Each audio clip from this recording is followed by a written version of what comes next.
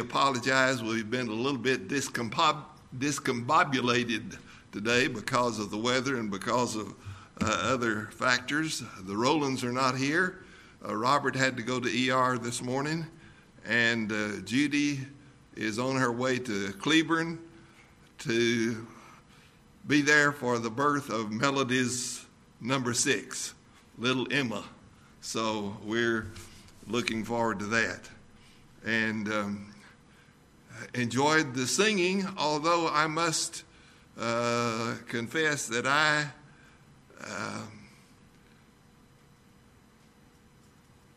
regret that I can't enjoy singing Christmas hymns because I can't hit the high notes.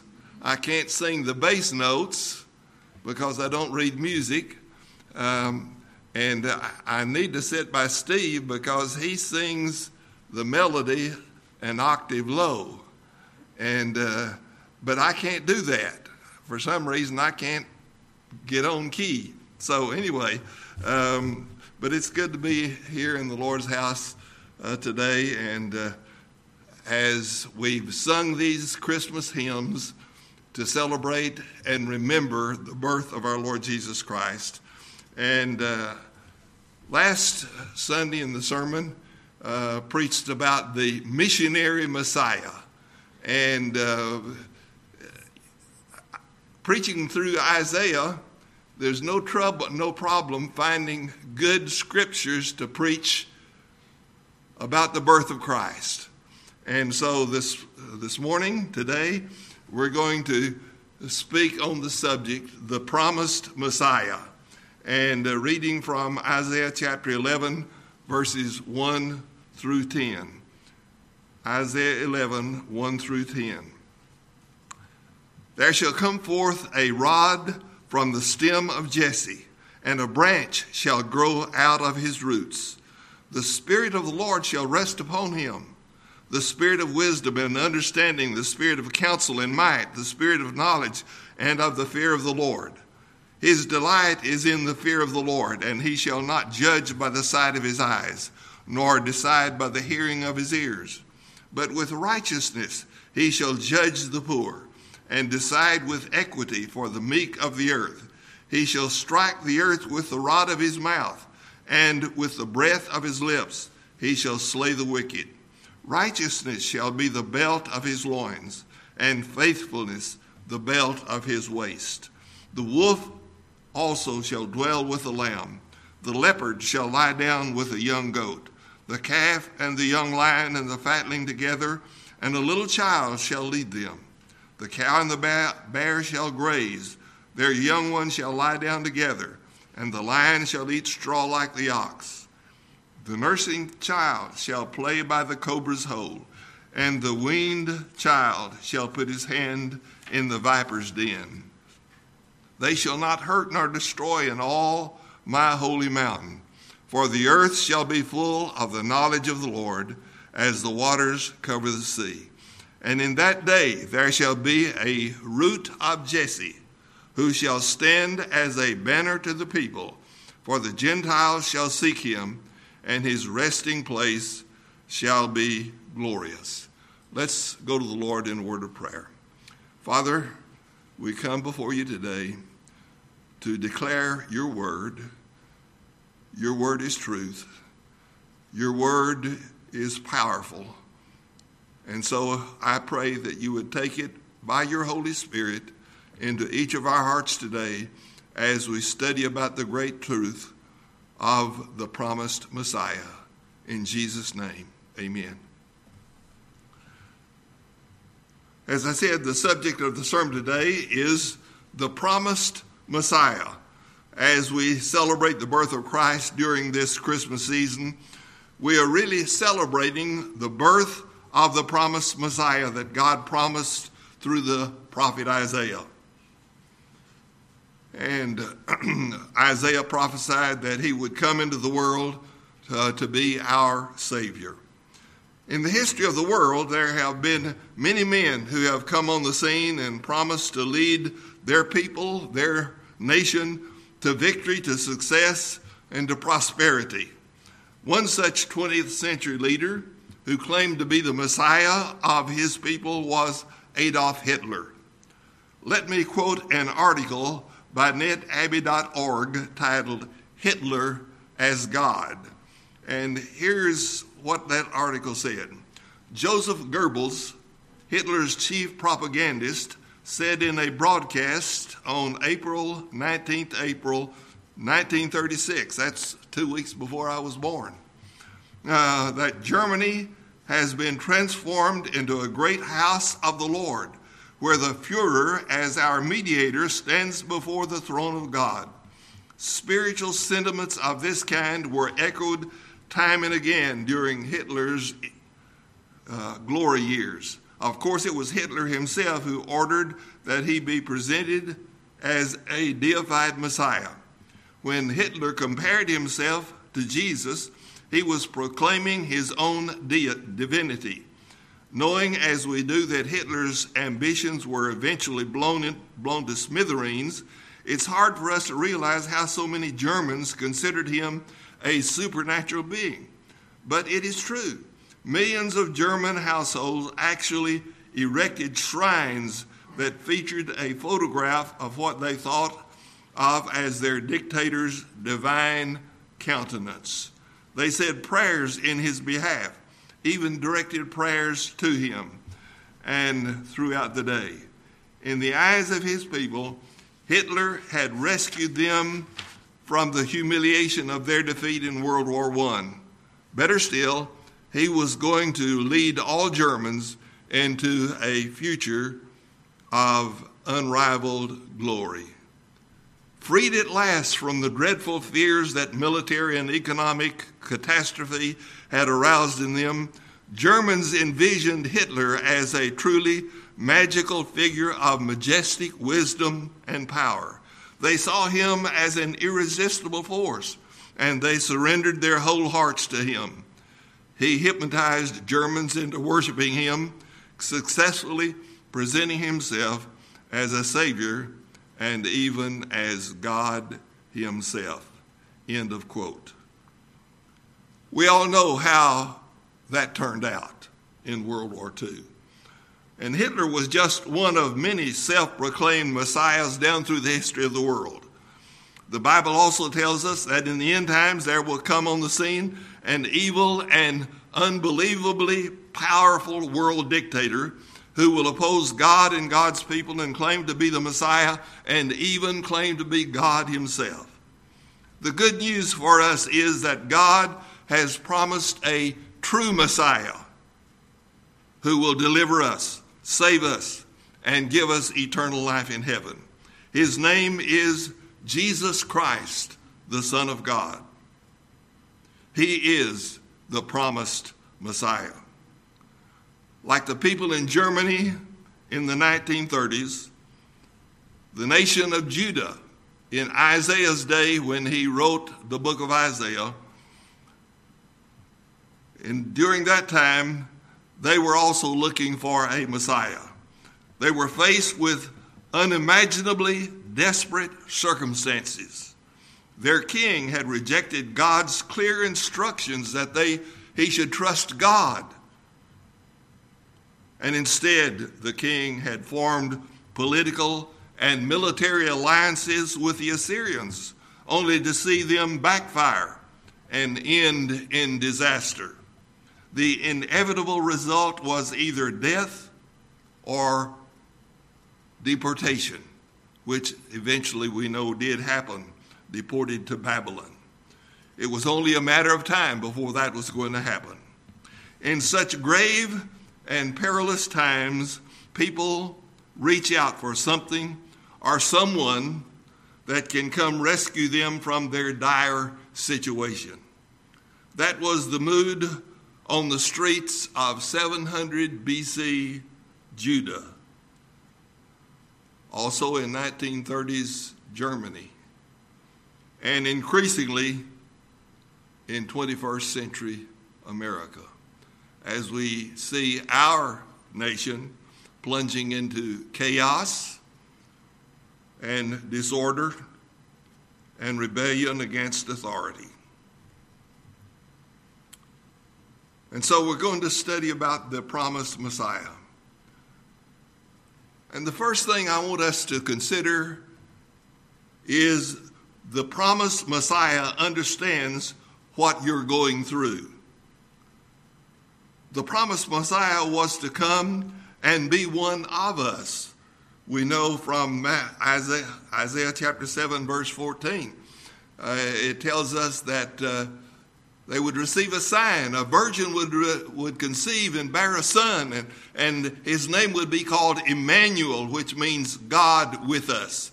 And we know that that was a direct reference to the Messiah, the promised Messiah. And so he was Emmanuel. He was coming from heaven, God himself being born in this world to be one of us. And what a wonderful, beautiful, beautiful thing that is. Emmanuel, God with us. And I always love to think of the Chinese word for Emmanuel. It's the same as English. It's Immanuel. Everybody say it together. Immanuel. Okay, good. And that simply means God with us. And so the Messiah, when he comes, was going to come and be one who would be born of lowly birth.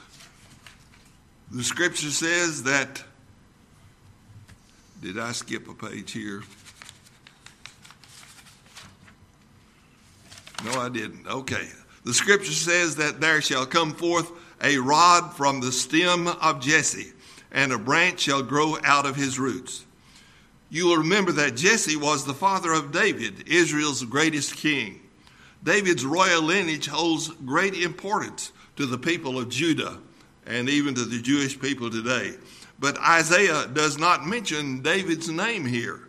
Instead, he refers to humble Jesse. Jesse was never a king. Being born in the line of Jesse means the Messiah will not be born into the royal family as a crown prince and grow up in the ruling class. He will not start out as royalty. He will inherit his kingdom by the grace and power and authority of God. And yet the promised Messiah would be another David. His birth through his mother Mary was through the lineage of King David. He won't just be the offspring of David, but a greater than David has arrived, and we celebrate his birth every December the 25th because he is the promised Messiah. He is the descendant, the greater King David, who is going to rule and reign on this earth.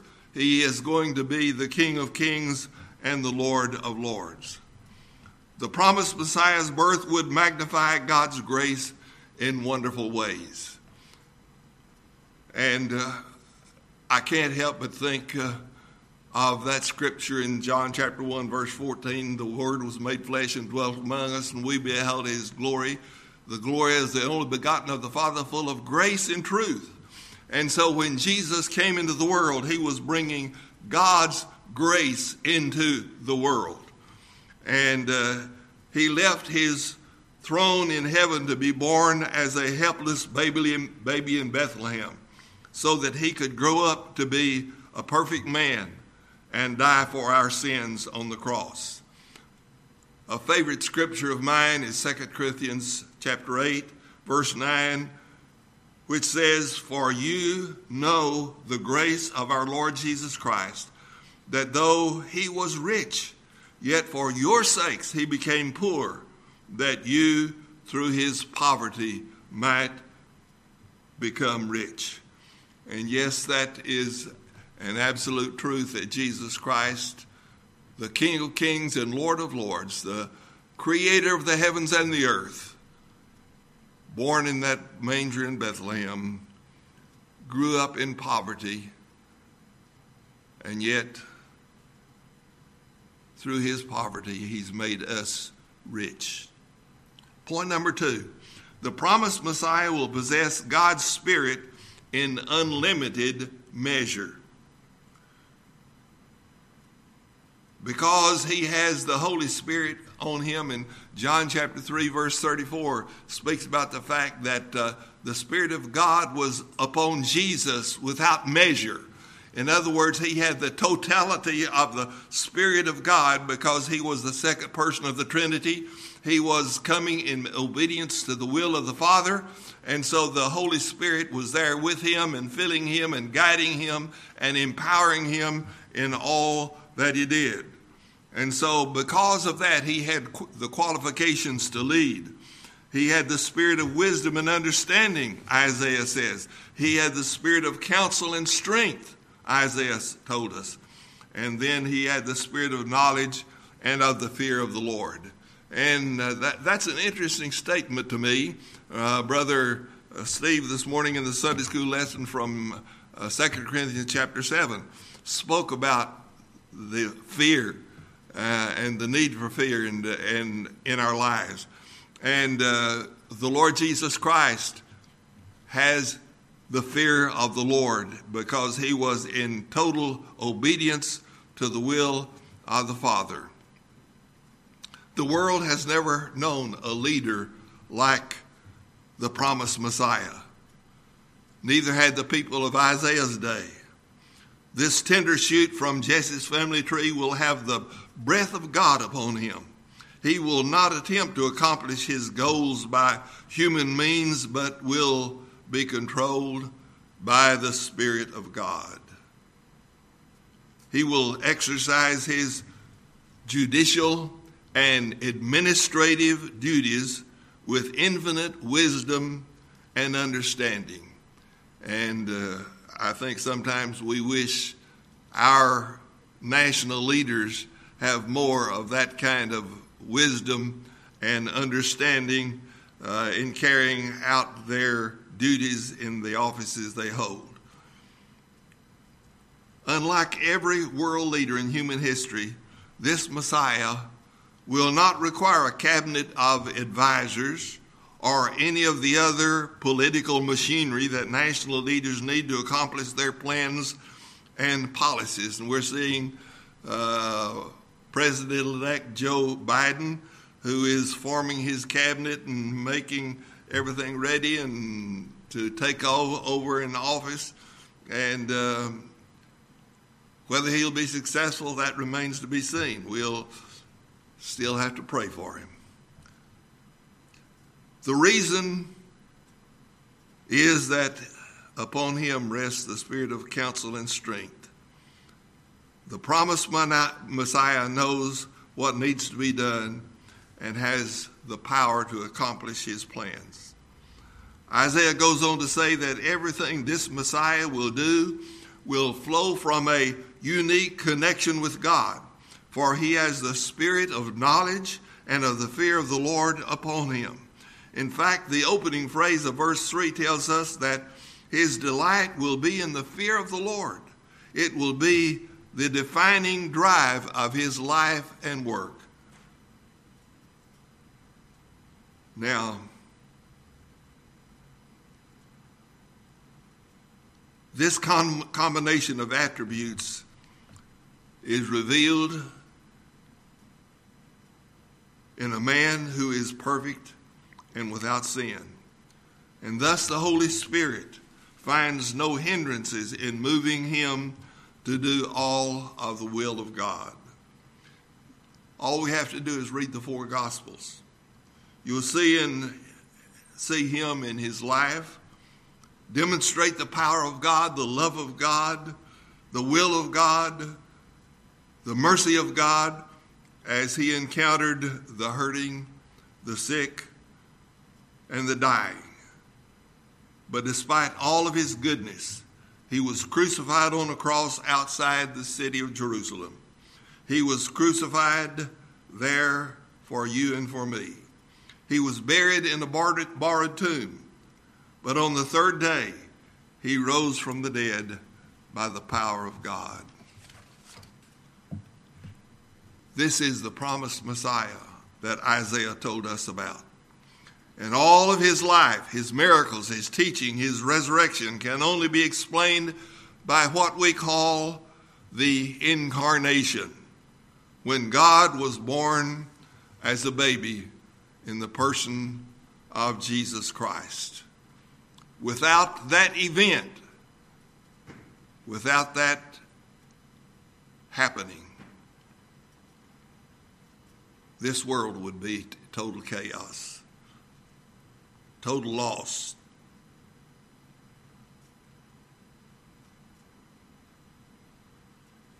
Point number 3. The reign of the promised Messiah will bring people face to face with the King.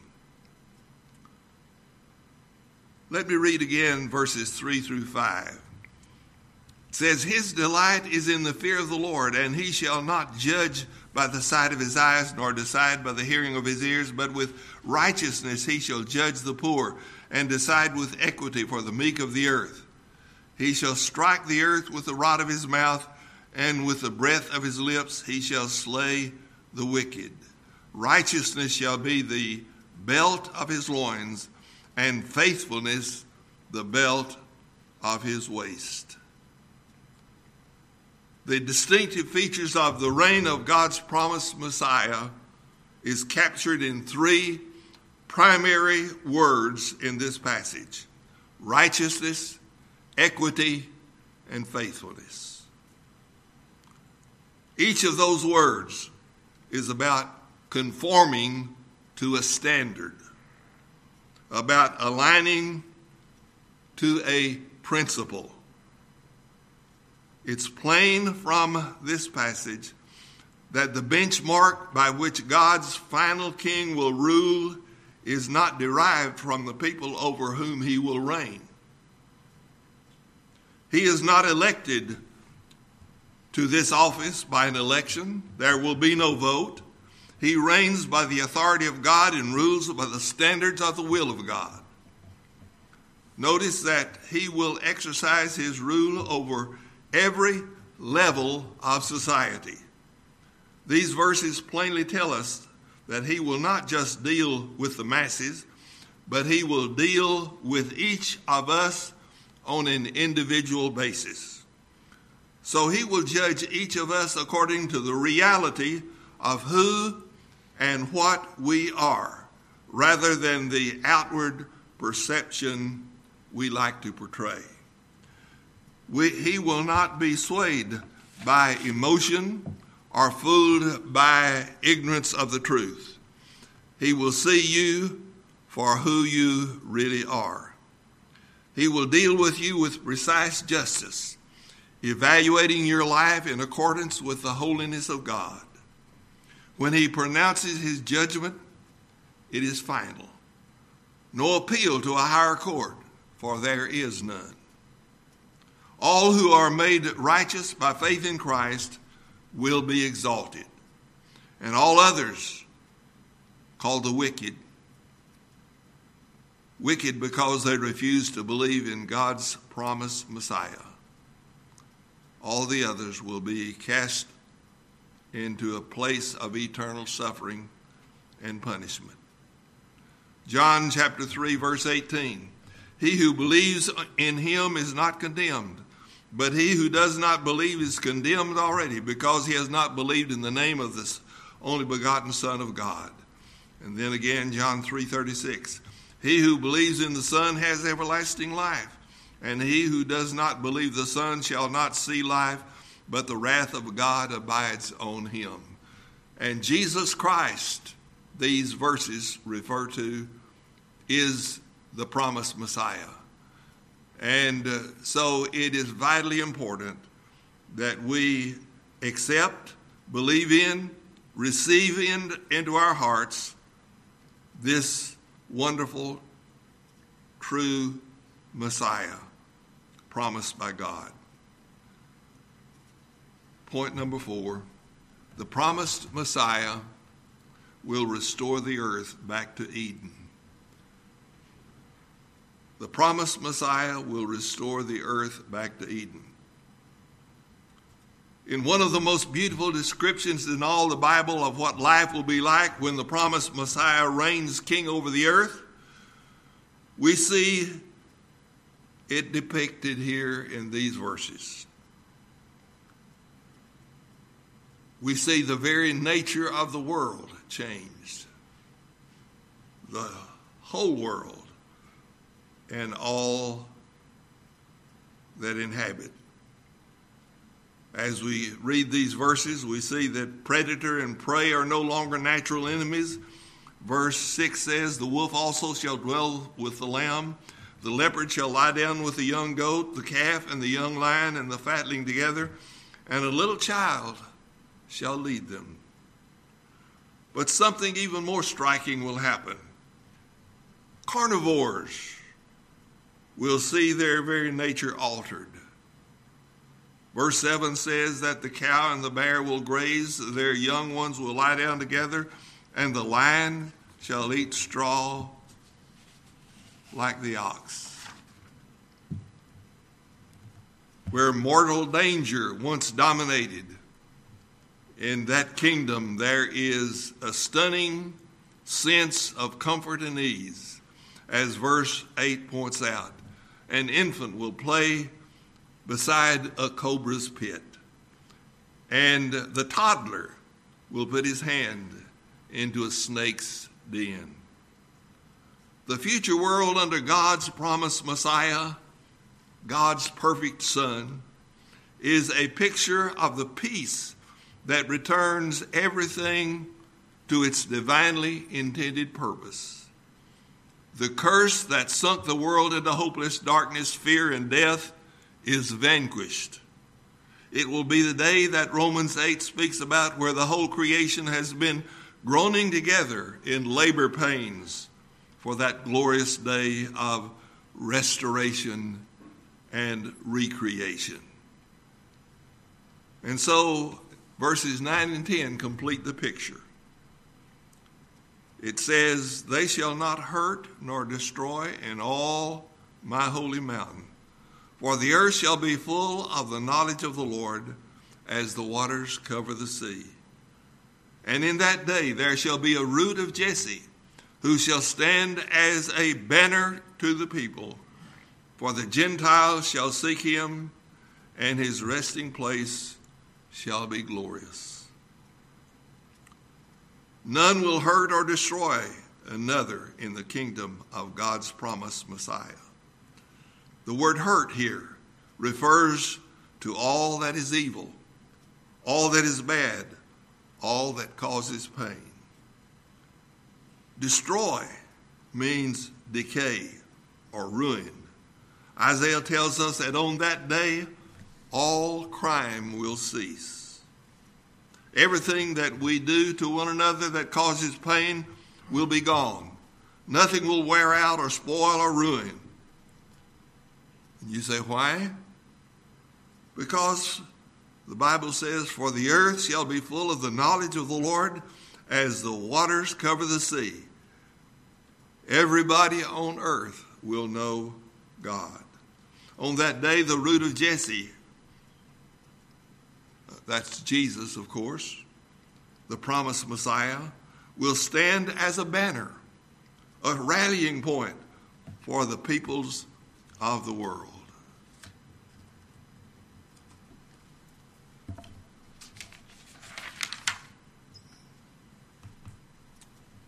For the Gentiles shall seek him, and his resting place shall be glorious. So in conclusion, do you know this promised Messiah who was born of a virgin in Bethlehem? Do you realize why this Christmas you need to believe in him, receive him into your heart as your Savior? The world is divided over that baby born in a manger in Bethlehem, for at his birth, God drew a line in the sand. You cannot be neutral about that baby. Why? Because the prophet said his name is Emmanuel, which means God with us. For he will not be neutral about you in the day of judgment. His first coming was marked by giving himself, for he so loved us that, though completely innocent, he willingly took the guilt of our sin and the wrath of God on the cross for our sakes. But 3 days later, he rose from the dead by the power of God, and later ascended to heaven, where the Bible says he patiently waits for the conclusion of God's plan for the ages. And then he will come again back to this earth, only it will not be in poverty and humility. At the sight of him, every knee will bow and every tongue confess that he is Lord to the glory of God the Father. He will not be some regional king or territorial president, but he will be the world's ruler in the power of God and the Spirit of God. And he will rid this sin-plagued world of the curse of sin, and by his own word will return all creation into its original God-designed purposes. And God will wipe away all tears from our eyes. There will be no more pain or death or sorrow or loss, for the former things have passed away, and all our heart's longing will be satisfied in him forever. That is our promised Messiah. Thank God for him, for his word, and for the truth that it teaches us today about our promised Messiah. Brother Steve, you got a song to lead? 334. And